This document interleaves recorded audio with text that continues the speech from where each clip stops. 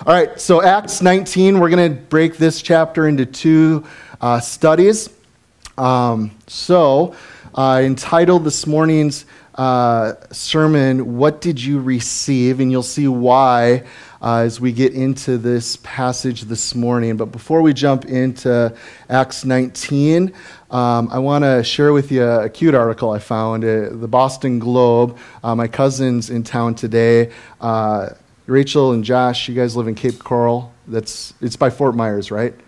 Yeah, so they're up here for a reason. Irma just came through. Praise God, their house lived. They'll be headed back this next week. But they also lived in Boston. I don't know if you grabbed the Boston Globe when you lived out there. You did. Awesome. You may have seen this article then because it was a few years back. But it carried a daily column designed to answer readers' queries, and they listed 10 unanswerable questions in this article. And I just want to share one of them with you. And here's what it was. It says, I am 9 years of age.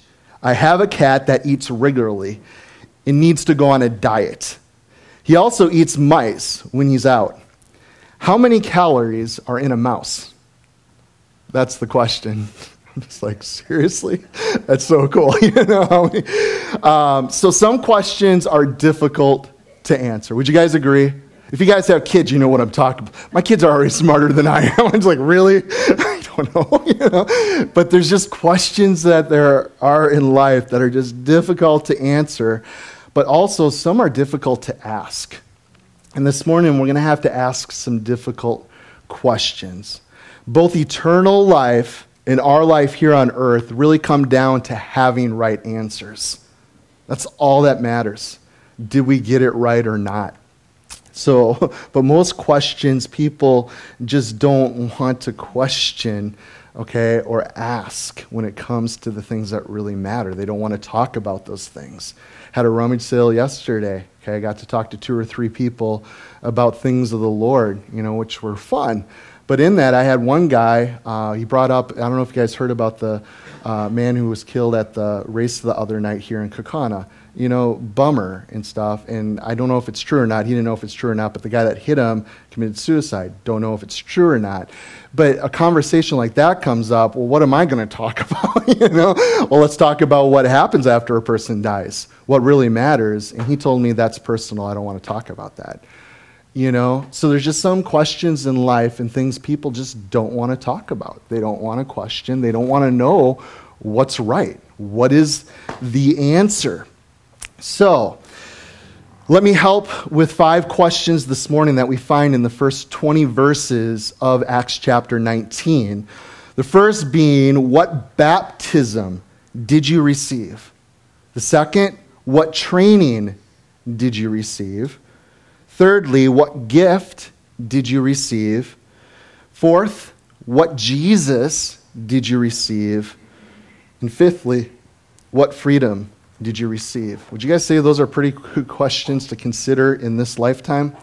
Absolutely. And this passage is going to do that for you and I this morning. So before we jump in here, I want to look at the theme, which is taken from verse 3. And I'm going to read it real quick from the NIV. It puts it this way. Then what baptism did you receive? Okay, so that's the first one that's going to be addressed. So let's go back. We'll pick it up in verse 1. For you guys who are newer to freedom, I teach from the New King James Version. So if you're trying to figure out what version does it use, it's a New King James.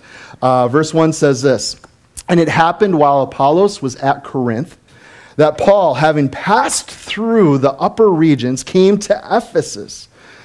And finding some disciples, he said to them, Did you receive the Holy Spirit when you believed? So they said to him, We have not so much as heard whether there is a Holy Spirit. And he said to them, Into what then were you baptized? So they said, Into John's baptism. Then Paul said, John indeed baptized with the baptism of repentance, saying to the people that they should believe on him, Jesus, the Messiah, who would come after him. That is, Jesus Christ. And when they heard this, they were baptized in the name of the Lord Jesus. And when Paul had laid hands on them, the Holy Spirit had come upon them, and they spoke with tongues and prophesied. Now the men were about 12 in all. So Ephesus in Asia, okay, which Paul was previously forbidden, but as we looked at last week, okay, now's the time to go. It's okay for him to be preaching now. A few quick stats. Ephesus was the fourth largest city in the Roman Empire. The population was about 250,000 people. Elegant architecture. It actually is known as one of the seventh wonders of the world. And it was the principal center of magic for the ancient world. And magic, defined as any process by which human beings become able to manipulate supernatural power for their own ends. So, Ephesus was known as the premier fetish factory of the entire Roman Empire. So, fetish, not obsession over something, but a magical object is what it was referring to. How many guys were into those rabbit feet when you were kids? You ever have those? Yeah, I had all like the fluorescent colors, bright pink, green. Yeah, I had them all. Anyways, it was kind of like that. They believed that there was something special about their objects, something magical. So Ephesus was known for its Ephesian writings, documents that contained spells and formulas to be placed into small cylinders or lockets worn about the neck or elsewhere about the person, also known as animistic cultures, as fetishes. So it was engraved on the image of Artemis on Diana's crown, her girdle, feet, magical gibberish, really, that was considered to have some great power. Are people into that stuff today? Yeah. Angels of light. You guys ever walk into there? Yeah. You want to, if you're born again of the Spirit of God, you walk in there, you can just feel, man, this is a different spirit. This is demonic. You can just sense it, guys. And it is. People believing a rock will do this or that. It's just a lot of New Age, mysticism. Bleh. Anyways, just steer clear. But let's address the first question that comes up here. What baptism did you receive? Okay, so verse 2, the NIV puts it this way. We have not so much as heard whether the Holy Spirit has been given. Okay? I want you guys to turn with me to John chapter 1. We're going to look at verse 33 together. So this question, we don't even know about the Holy Spirit. Years ago, you guys know I did youth ministry, love youth ministry. We used to do Life Fest before it was super huge, and we get these camping spots, and we got 4 spots, and we roped it off, and we had like 30 teens there, and we got in contact with another group of young kids they wanted to hang with us. And the reason they wanted to hang with us, because our youth group, we were having Bible studies like 4 or 5 a day. We were taking in the concerts we wanted, but we also let people, hey, we're going to have Bible study time. And these young kids were just hungry. They wanted to know the Word. We're having Bible study. And there was this youth group from New London that were just like, hey, you guys just study like we're at this festival, and you guys want to take time to be in the Bible. Yeah. So they started hanging out with us and stuff. And within a matter of time, they began to ask questions because we're just studying the scriptures. They had questions specifically about the Holy Spirit. We don't know what you're talking about. This is a church group of kids. They don't know of the Holy Spirit. And it was so cool because we were just walking through John that week. And you guys know you get into John 14, 15, 16. The work of the Holy Spirit's laid out very clearly for the life of a believer. And let me tell you what, these kids just came alive. It was just like, whoa, what is this all about? And that's kind of what we see happen here. In the Gospel of John, the first chapter, verse 33, this is speaking of what Jesus is going to do. It says, he who sent me to baptize with water said to me, so this is John the Baptist, okay, and God had spoken and said, upon whom you see the Spirit descending and remaining on him, this is he who baptizes with the Holy Spirit. So the question comes up in Ephesus, we don't even know about this baptism of the Holy Spirit. All we know of is this baptism of John, of repentance. So we know from the Gospels that Jesus was to come, and when he did, he would be the one who baptizes with the Holy Spirit. Okay? It is him that does that. So John's baptism thus is John's disciples, as we saw in the scriptures. Some also say Apollos would have been a part of that. If you look back to chapter 18 in Acts, verse 25, that's why some people think that would have been also including Apollos. But it's really in the name of was the issue. In the name of. So John's baptism was in the name of repentance, right? Awaiting the Messiah to come. That was John's baptism. Jesus' baptism is in the name of the Lord Jesus, also otherwise known as a believer's baptism. So, some can get their theology twisted in a Gordian knot on the order and the timing of these baptisms. Instead of untying it, I would rather just take out a sword this morning and just we're done, go home, there it is. But we got to take the time and work it out. And it's going to take some time to understand, okay, these questions, they matter. They're laid out in the scriptures by the Holy Spirit for a reason. What baptism did you receive? That's a pretty important thing if God's going to address it. And that's a question we have to ask ourselves. So what did you receive? Make sure whatever, you receive all. That's the one word I really want to share with you guys. Receive all that God has to offer you. I don't know about this baptism of the Holy Spirit. I got dunked when I was a baby. Well, the Bible doesn't talk about babies getting dunked. The Bible talks about, hey, you need to believe in Jesus Christ personally. Then you get baptized, and there's a baptism of the Holy Spirit. We need to receive all God has for us. Amen? Whatever it is. That's my encouragement to us this morning. Let's receive well. Let's receive all that he has. Let's turn to Luke. You guys got to see this passage because it's too good. I hope you have little hearts next to it in your Bible. It's circled, highlighted in multiple colors. I love it because it really speaks into this point. Luke chapter 11, verse 13. I hope you're familiar with it. I hope you know the context of it. But it says here, if you then being evil, okay? He's speaking to us. We're evil. We think we're good, okay? There's even a whole bunch of lies out there that good people go to heaven. They need to read their Bibles. Bible doesn't teach that. And churches that teach that, they need to close their doors and they need to stop speaking because they are lying to people. And there are so many people that think they're okay with God because they're doing good. No, the Bible says none do good, no, not one.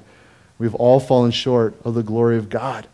We all have gone astray, guys. There's none that seek God. None of us. That's why we need a Savior. If we could do it ourselves, there's no point for God to become a man and die on a cross. He died in vain. It's pointless. But people can't even be logical in reason. Leave me alone. Don't talk to me about needing a Savior. I'm good. No, you're not. You're believing a lie and you're going to end up in hell forever. Because you've been lied to and you've held to it and you're telling others, you're telling your kids the same lies because you won't read, you won't seek, you won't reason, you won't ask the questions, you won't be logical. So, let's be logical together.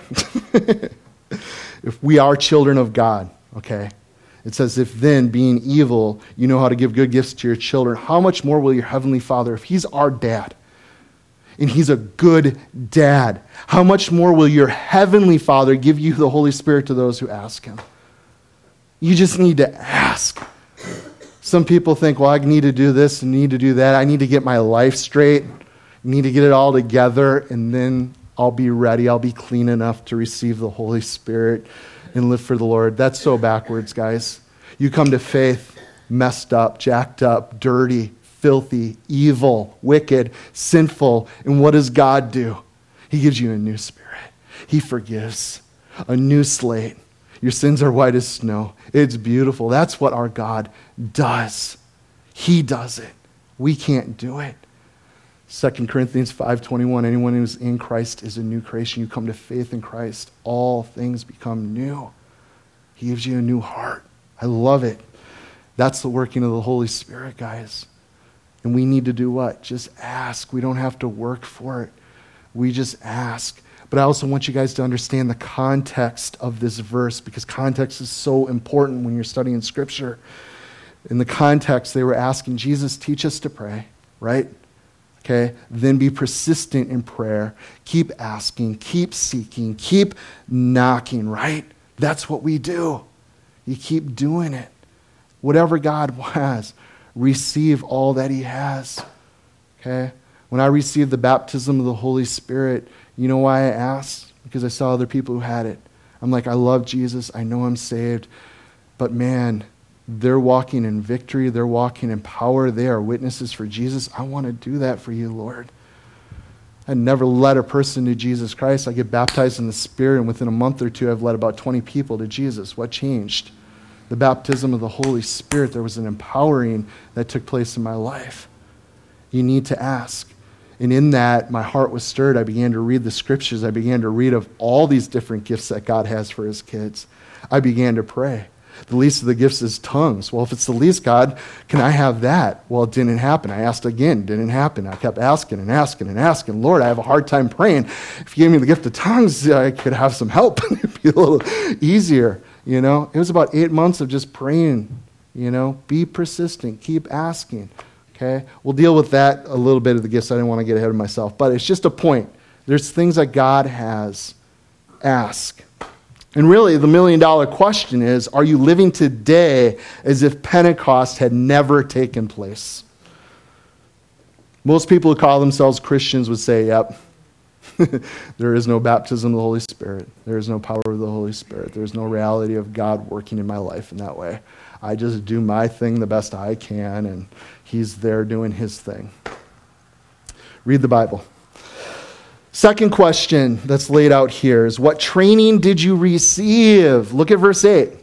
And he went into the synagogue, and he spoke boldly for 3 months. Again, this is now Paul's third missionary journey. He has been going for it, being beat up for sharing the gospel, but that doesn't stop him. I think he even died once. God rose him to dead, or from the dead. He goes right back to the same people that, stoned him. Hey guys, I'm back. Here we go. Anyways, he is now in the synagogues.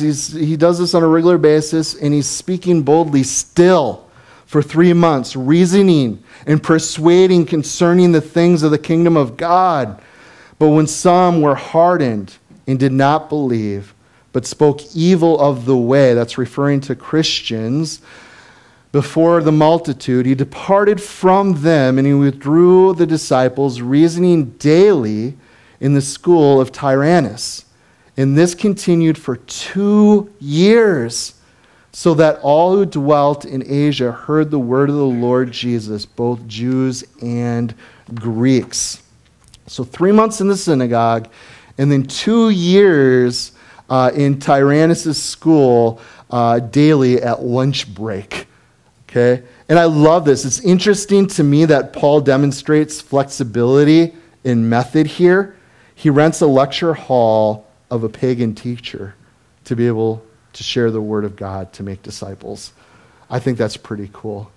Okay, there's a movement about 30 years ago where churches were beginning to rent out, old bars or storefronts, and the traditional church is, what are you doing? You can't do that. God won't honor that. Read your Bible. What did the Apostle Paul do to make disciples? Hey, cool. If you guys want to meet in a movie theater to be able to learn it doesn't matter where. You learn the word. I told the guys 6 years up in the jail doing, 2-3 Bible studies a week. I told the guys every single Bible study, hey, we're having church right now. Even though we're in a place that you're incarcerated, you're doing time, you're in jail, guess what? We are gathering together in the name of Jesus. This is his time. This is church, And we always thank God for our government providing a building, a place for us to do it. God's ways are so cool. But anyways, I appreciate Paul, the flexibility that he had here. The Western text of the Greek New Testament tells us that Paul taught from the 5th hour. So that would be from 11 a.m. to 4 o'clock every single day. And the Ephesians kept a very strict siesta. Okay? A lot of us just think, why were they doing that over there? Don't just the Mexicans do that? No. My wife and I got to spend a lot of time in Europe, and almost every country did siestas. They took a 2-3 hour break every single day, just downtime, taking a meal, see the family, grab a nap, go back to it. And then a lot of the European countries, they had a nightlife. Why don't we have a nightlife? You know, we have evening events or Bible studies. A lot of you just don't come out because I'm wiped. It's been a long day, you know. But that's what I love when I see these guys, what God was doing in the early church here. It's really the clearest example I see so far in the book of Acts of formalized leadership training. Okay? The New Testament is laying out, hey, this is how it looks. Guys, instead of going home and taking their naps, having their siesta, they're going to skip all of that to do what? Go study the Word of God, to be trained. I love it. So obviously different from ordinary teaching of house churches or even teaching in the synagogues, these men were willing to give up, okay, whatever to train in order to train, okay? Do you desire to be used by the Lord? You need training. Are you willing to make the sacrifices to make that happen? Are you willing to get up extra early to put in the study? Are you willing to take the time to listen to some podcasts, some teachings, to read, to study, to pray, to get together, as we talked about last week, being discipled, discipling others? You grow a lot by discipling others too, guys. So, Paul wrote 1 Corinthians while he was here. So I guess the question is, what training have you had? Are you self-taught? Are you Sunday morning taught? Home study taught? Maybe you listen to radio or podcast taught? Maybe Bible college? Maybe seminary? Maybe you'll take a season out and be part of the discipleship school that we're going to open one day soon? Next question. What gift did you receive? So this is the third question. We see this in verses 11 and 12. Let's read. Now God worked unusual miracles by the hands of Paul, so that even handkerchief aprons were brought from his body to the sick, and the diseases left them, and evil spirits went out of them. So handkerchiefs, sweat rags, cloth worn around the head, whatever, just to remove sweat, apron worn by working men. Yet we see God appointed them as his tools to change lives. You know, I read this is kind of strange. I think it's really strange. I don't know how many of you guys got those in the mail. You get a little apron mailed to you or something. Take this out, you know, put your head on it, pray on it, and God will do this or that. I'm like, really? This is lame. Anyways, I'm not saying God can't do that stuff, but I know the ministries that sent these things, they're just trying to get your money, you know. God can do, and he'll use things, and we see that. I want to lay out a little bit for you how God works. I want to go to 1 Corinthians 12 with you, and then we'll take a look at a passage in Romans. But first one, I want to look through a list that's given to us in 1 Corinthians chapter 12 concerning the different spirituals or the different gifts that are given to the church. So 1 Corinthians 12. He says, now concerning spiritual gifts, brethren, I do not want you to be ignorant. Pastor, do we really need to turn here and look at these gifts? Yeah. Why? Because God says, I don't want you to ignore these things. And the reality is the majority of the church ignores these things. The majority of the Christian church says the gifts that are laid out here in God's word aren't even for us today. It was only for these guys back in the book of Acts, the early church. Okay? No, the Bible says not to ignore. And if God says that, do you think we should probably take heed and pay attention? I would say so. So it's pretty important to go here, especially in the context of what we're reading about in Acts. So concerning these gifts, do not be ignorant. You know that you were Gentiles, carried away to those dumb idols, however you were led. Therefore, I make known to you that no one speaking by the Spirit of God calls Jesus accursed, and no one can say that Jesus is Lord except by the Holy Spirit. Now, verse 4 says there are diversities of gifts, but the same Spirit. There are differences of ministries, but the same Lord. and there are diversity of activities, but it is the same God who works all in all. But the manifestation of the Spirit is given to each one for what? The profit of all. Not just for that individual, but for the whole church. Now jump it down to verse 11. It says, but one and the same Spirit works all these things, distributing to each one individually as he wills. Okay? It says God sees fit, he will gift. Okay? There's one other list I want to consider before hitting on this. Turn to Romans chapter 12 with me for a moment. So we're told not to ignore, okay? God gives these different gifts to the body for a purpose. Now, as we consider gifts, what's the one thing that we have to do with a gift, guys? We got to receive it, okay? Because we can't share it until we actually receive it. I do believe there are gifts that God has for me. I believe there's gifts that God has for each and every one of you guys that you have not yet received, okay? Why do I believe that? Show me in Scripture, okay? Well, I see that he gives as he wills. Maybe you have learned to receive well, and you have received all that God has for you. Great, write a book. I want to read about it. I have, at least in my nature, in the way I do things because of sin and self and pride, I know there's times I don't receive all that God has because I get caught up into my own anxieties or own things, chaos.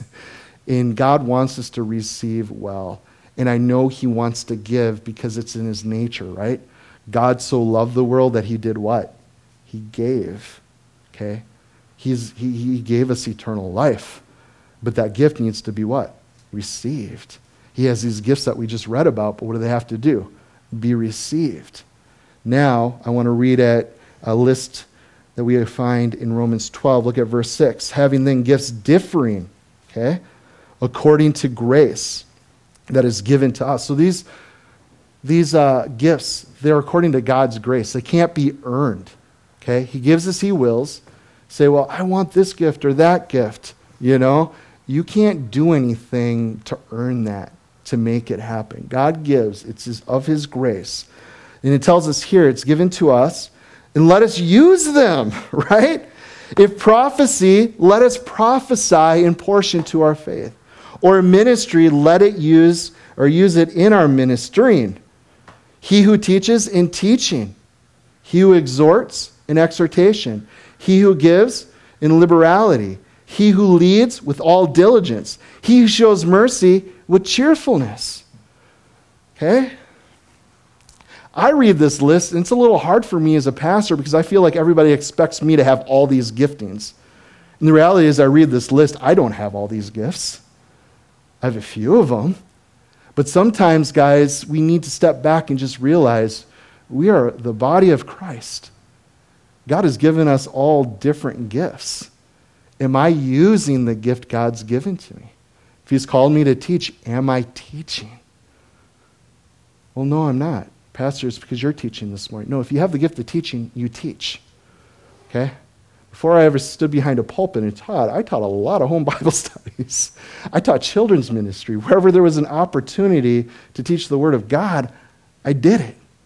You do it. If you have the gift of exhortation, that's a hard thing for us to do because we don't want to offend people, right? Okay?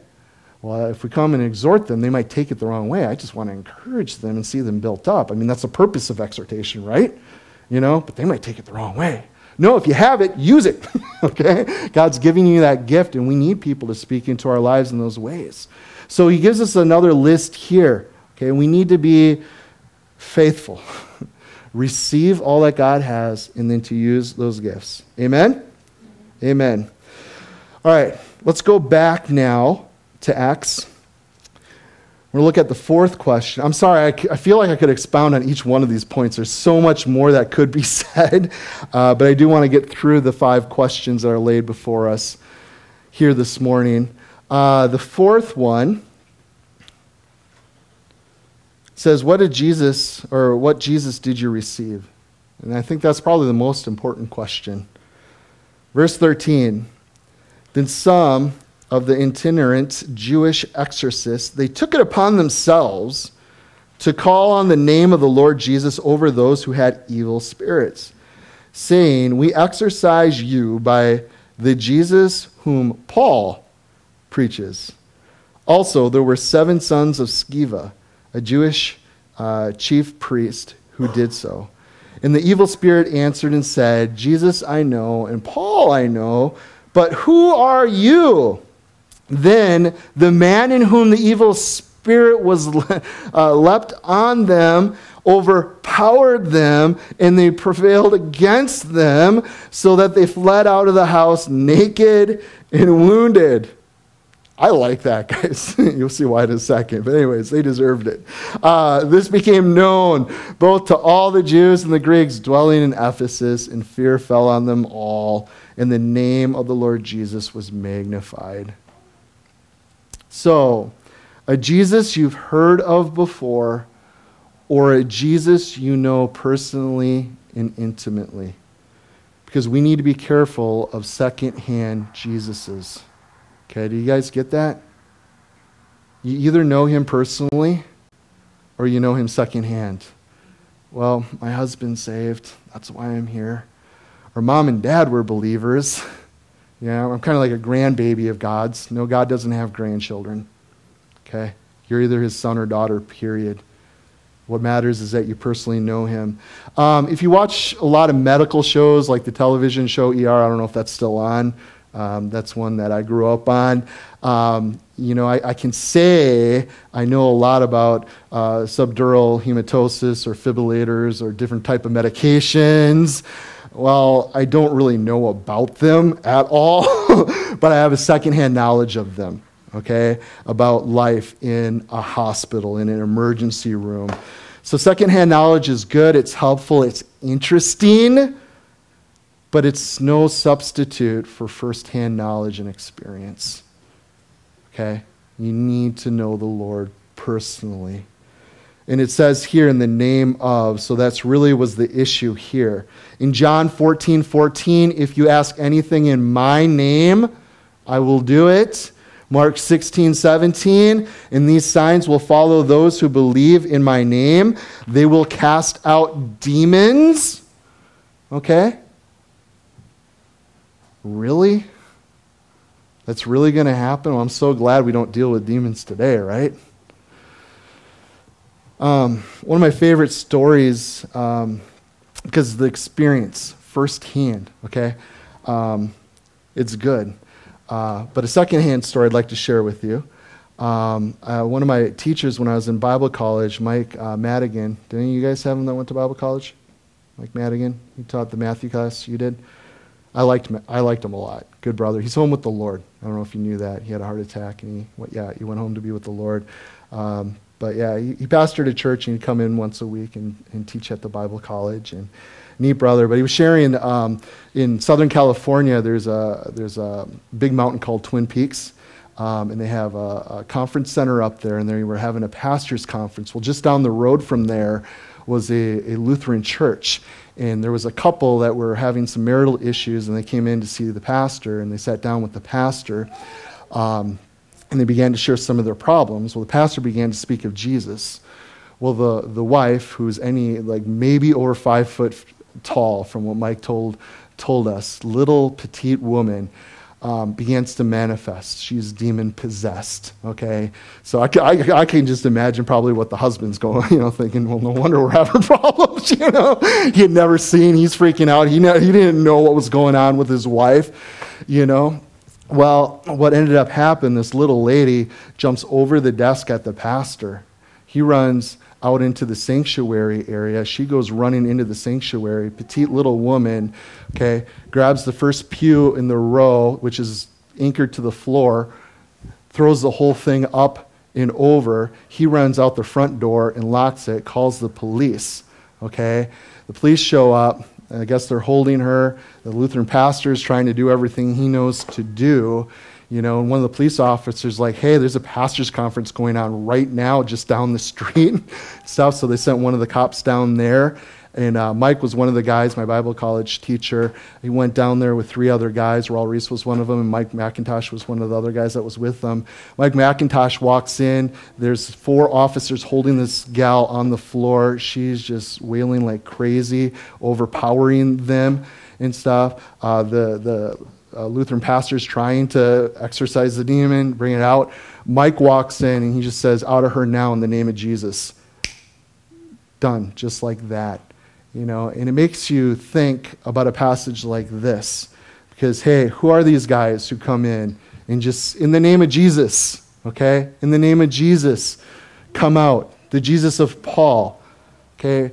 There's this reality that God has given to us, as God promised here in Mark 16:17. And these signs will follow those who believe in my name. They will cast out demons.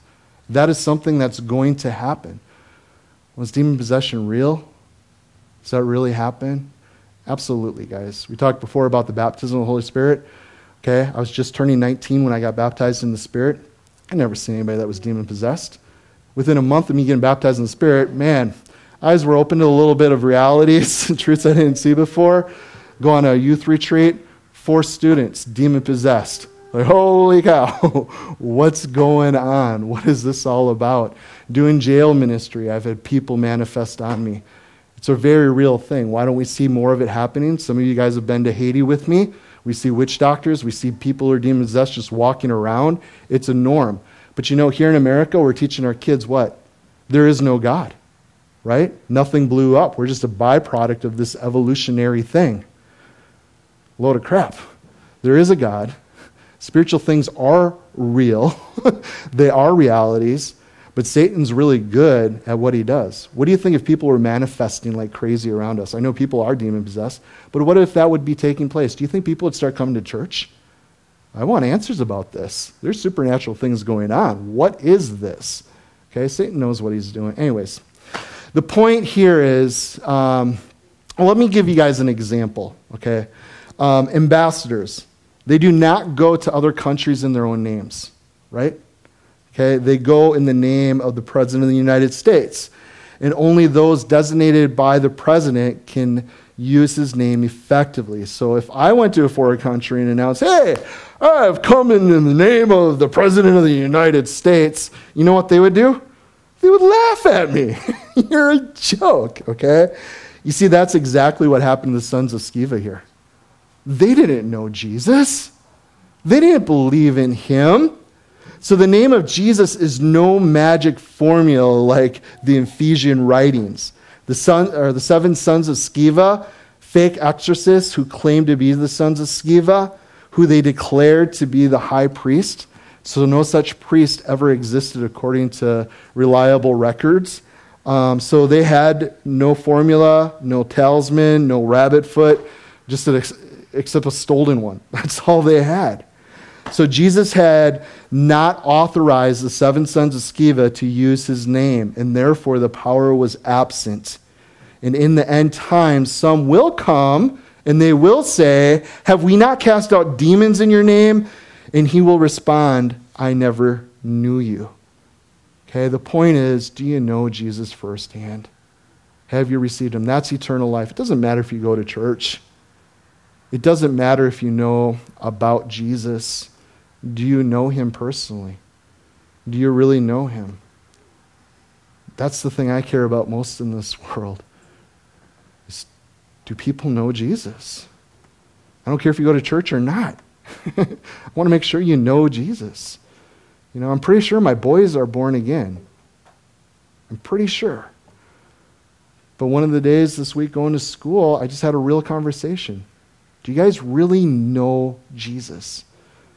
Your dad's a pastor. You go to church. You're going to a Christian school. I want to know that you guys really know him. Can you share with me how you know? Like, I care as a dad. I want to make sure my kids know the Lord. And that's something we should care about. We care about our loved ones, and we should care about all mankind, because this is our Father's heart, is that all would come to know him. So these guys, they bypassed the Lord's authentic power, and they imitated Paul's method. But not even demons, demons, these guys knew a cheap substitute. It's like, hey, Paul, we know. Jesus we know, but who are you? You know? So because they used the Lord's name in vain, the 7 sons opened themselves up to ferocious spiritual backlash that they would not soon forget, beaten up, stripped, and chased out of the house naked. That is a reality. Let's turn to Ephesians chapter 6. What are we doing? We're talking about these things taking place in Ephesus, this witchcraft going on. And I love when Paul wrote his letter to the Ephesian church, he actually talks about these spiritual things going on.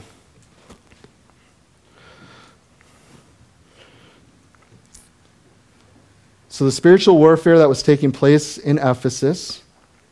Let's look at chapter 6, verse 12. For it says to us who are believers, we don't wrestle against flesh and blood. Okay? Let me tell you what, if you have an encounter with a demon, beating them up is not going to do a thing. Okay? A person who's possessed by a demon, that ain't going to help them at all. Okay? They need to be delivered. They need to be set free. They need to come into faith in Christ Jesus. We don't wrestle against flesh and blood, but against what? Principalities, okay, demons, fallen angels, against powers, against rulers of darkness of this age, against spiritual hosts of wickedness in the heavenly places. So that's why the book of Ephesians contains substantially higher consideration about warfare theology, okay, or terminology laid out for you and I than any of the other epistles that Paul ever wrote. Do you understand? These things were taking place in Ephesus. It was a normal thing. I could see this being written to the island of Haiti. You guys ever wonder why they're the poorest country this side of the world? Why they're so messed up? Okay? They keep dedicating their island to Satan. You do that, you're going to reap the consequences of it, okay? Satan is alive, okay? His minions are at work. So, we fight a spiritual war. We need to discern that, okay? There's a battle going on, and there's times where we need to engage. God's going to impress. Hey, now's the time to pray. It's time to get on your knees. It's time to call brothers and sisters together to pray, okay? God does things. I saw through the years, there were certain things when I was doing the chaplaincy early on in the jail. There were just some doors that were closed, some things coming against us, and it was hard. We were trying this, trying that, doing this, doing that. And finally, it's just like, hey, volunteers, I sent out an email this Monday night. We're going to pray at the Freedom Center specifically for this. Please show up. We prayed that week. Guess what? Everything we were praying for happened. God opened the doors, and it wasn't me going and asking and trying and doing anymore. They came to us. Here, you guys can do this. It's like, okay, Lord, thank you. And there's times that Satan comes against a work or what God's children are doing, and we need to engage. We need to pray. Satan wants to what? Instill fear into us. He wants us to, fear makes us run, doesn't it? We're not to run, okay? We as Christians, we need to engage, okay? We are living in the last days. Satan knows it, and he's trying to take down as many people with him as possible. Now's the time to engage. Now's the time to get trained. Make sure that you're filled with the Holy Spirit. Make sure that you know the Lord, okay? Men, come to the men's retreat, okay? We need to be trained. We need to be ready. So, let's look at our last one for this morning. What freedom did you receive? This is not talking about Freedom Fellowship. I believe our church is a gift. I enjoy our church family. But here, it speaks into verse 18 through 20 for us in regards to this question of what freedom did you receive. It says, and many who had believed came confessing and telling their deeds. Also, many of those who had practiced magic, they brought their books together and burned them in the sight of all. And they counted up the value of them, and it totaled 50,000 pieces of silver. And so the word of the Lord grew mightily and prevailed. Yes, take your highlighter out. So the word of the Lord grew mightily and prevailed. I love it. Have you guys been catching that as we've been going through Acts? Okay? Every time the word of God goes forth, man, people are getting saved. Things are happening. The church is growing. And here we see people turning to Christ. And what are they doing? Hey, we're getting rid of our junk. Right? So book burning to the tune of $4 million today. Think about that. That's a lot of books. Okay? But isn't that book burning kind of archaic, Pastor? Well, let's call it emptying your closet then, right? Getting rid of your junk. What needs to get thrown away? What do you need to walk away from? Who do you need to walk away from? Remove yourself from sinful situations, okay? Get them far from you and burn it on the bonfire of God's altar. Here it goes, okay? So they burned magic books. What do you have to destroy by fire? What do you need to get rid of? Maybe you need to flush some pills. Maybe you need to cancel a channel on cable that you pay for. Maybe you need to find another job. Maybe it's time to finally take those credit cards and cut them up. Maybe it's time to send someone else to the grocery store to do the grocery shopping. Maybe you need to sell your car. Maybe you need to take care of those collections that have engulfed your life. And really, it's a freeing thing to release your worldly attachments, your worldly souvenirs, your preoccupation with them. It is very freeing. I worked a lot as a young kid, as a teen. I always had jobs growing up, and I loved music. I loved music a lot. I spent a lot. Back then, children, we had these things called CDs. I even am so old, I used to buy cassette tapes. Okay, some of you guys are like, that's nothing. Have you heard of the record? Vinyl, 8 tracks, right? But anyways, I spent so much money. That's all I worked for. I was going and buying CDs. I loved music. And shortly after I was baptized in the Spirit, it was nothing. I didn't hear this sermon. I didn't hear a pastor say, hey, you need to have a bonfire. The Lord put it on my heart. You just need to burn all your music. This is a stronghold in your life. This is keeping me from you, keeping me from, you doing what I'm asking you to do. And I remember going out to Cassie Earp's house. Some of you guys know her out in New London. We went out there because she had a huge fire pit. We lit it up. I brought over 500 CDs, burned them all. Lord, I'm done. They're yours. And I had such a neat season of now buying music that glorified God, Christ exalting worship music. My heart changed. The way I thought about things changed. You don't know how much junk you take in until it's gone. You don't know that. And one of those things, guys, I've gone back several times through the years to some of that old music. It's like, I've grown in the Lord. I'm strong. I'm at liberty. I just really enjoy their music. Man, listening to it, I just can tell just how it affects my soul. It really brings me down, And honestly, I listen to very little secular music. There's some I do listen to, but I'm able to discern, like spirit discerns spirit. And there's just some stuff, guys, that's just of the world that's going to take you down. And God may have you to get rid of it. Just get rid of it. If you guys want, next week before service, we can have a charcoal grill outside or something. If you guys want to bring stuff that God may ask you, hey, you just need to burn it. You need to get rid. If you want to do that, let me know. We'll get a fire before church starts next week, and you bring your stuff, and we'll have a good old burning right here at Freedom Fellowship. Just make sure it's small enough to fit in the fire. Otherwise, we'll have to go out to the farm or something, throw it on Mark's big pile. So, wrapping this up, guys. The bonfire, it's painful, it's costly, but it's also freeing and it's gloriously life-changing. So, these guys, they bypassed the Lord's authentic power. They imitated Paul's methods. Does this describe anyone's spirituality today? Probably does for some. You've been trying to impersonate a Christian, but it doesn't seem to be working. You're coming to church. You're doing the things. You're leading the family in your own power, doing your best, but it's just not working the way it should. Well, you're missing the power, guys. That's what's going on. You're missing the power. See, I might not be able to tell you how many calories are in a mouse, but I can tell you the important questions. Which Jesus did you receive? What freedoms did you receive from this relationship? What gifts did you receive from him? What training are you receiving? And are you missing any baptisms? So, Father, we thank you so much for how often, I think is every time, how your word invites us in to be brutally honest, to be real, to address the things that really matter in this life.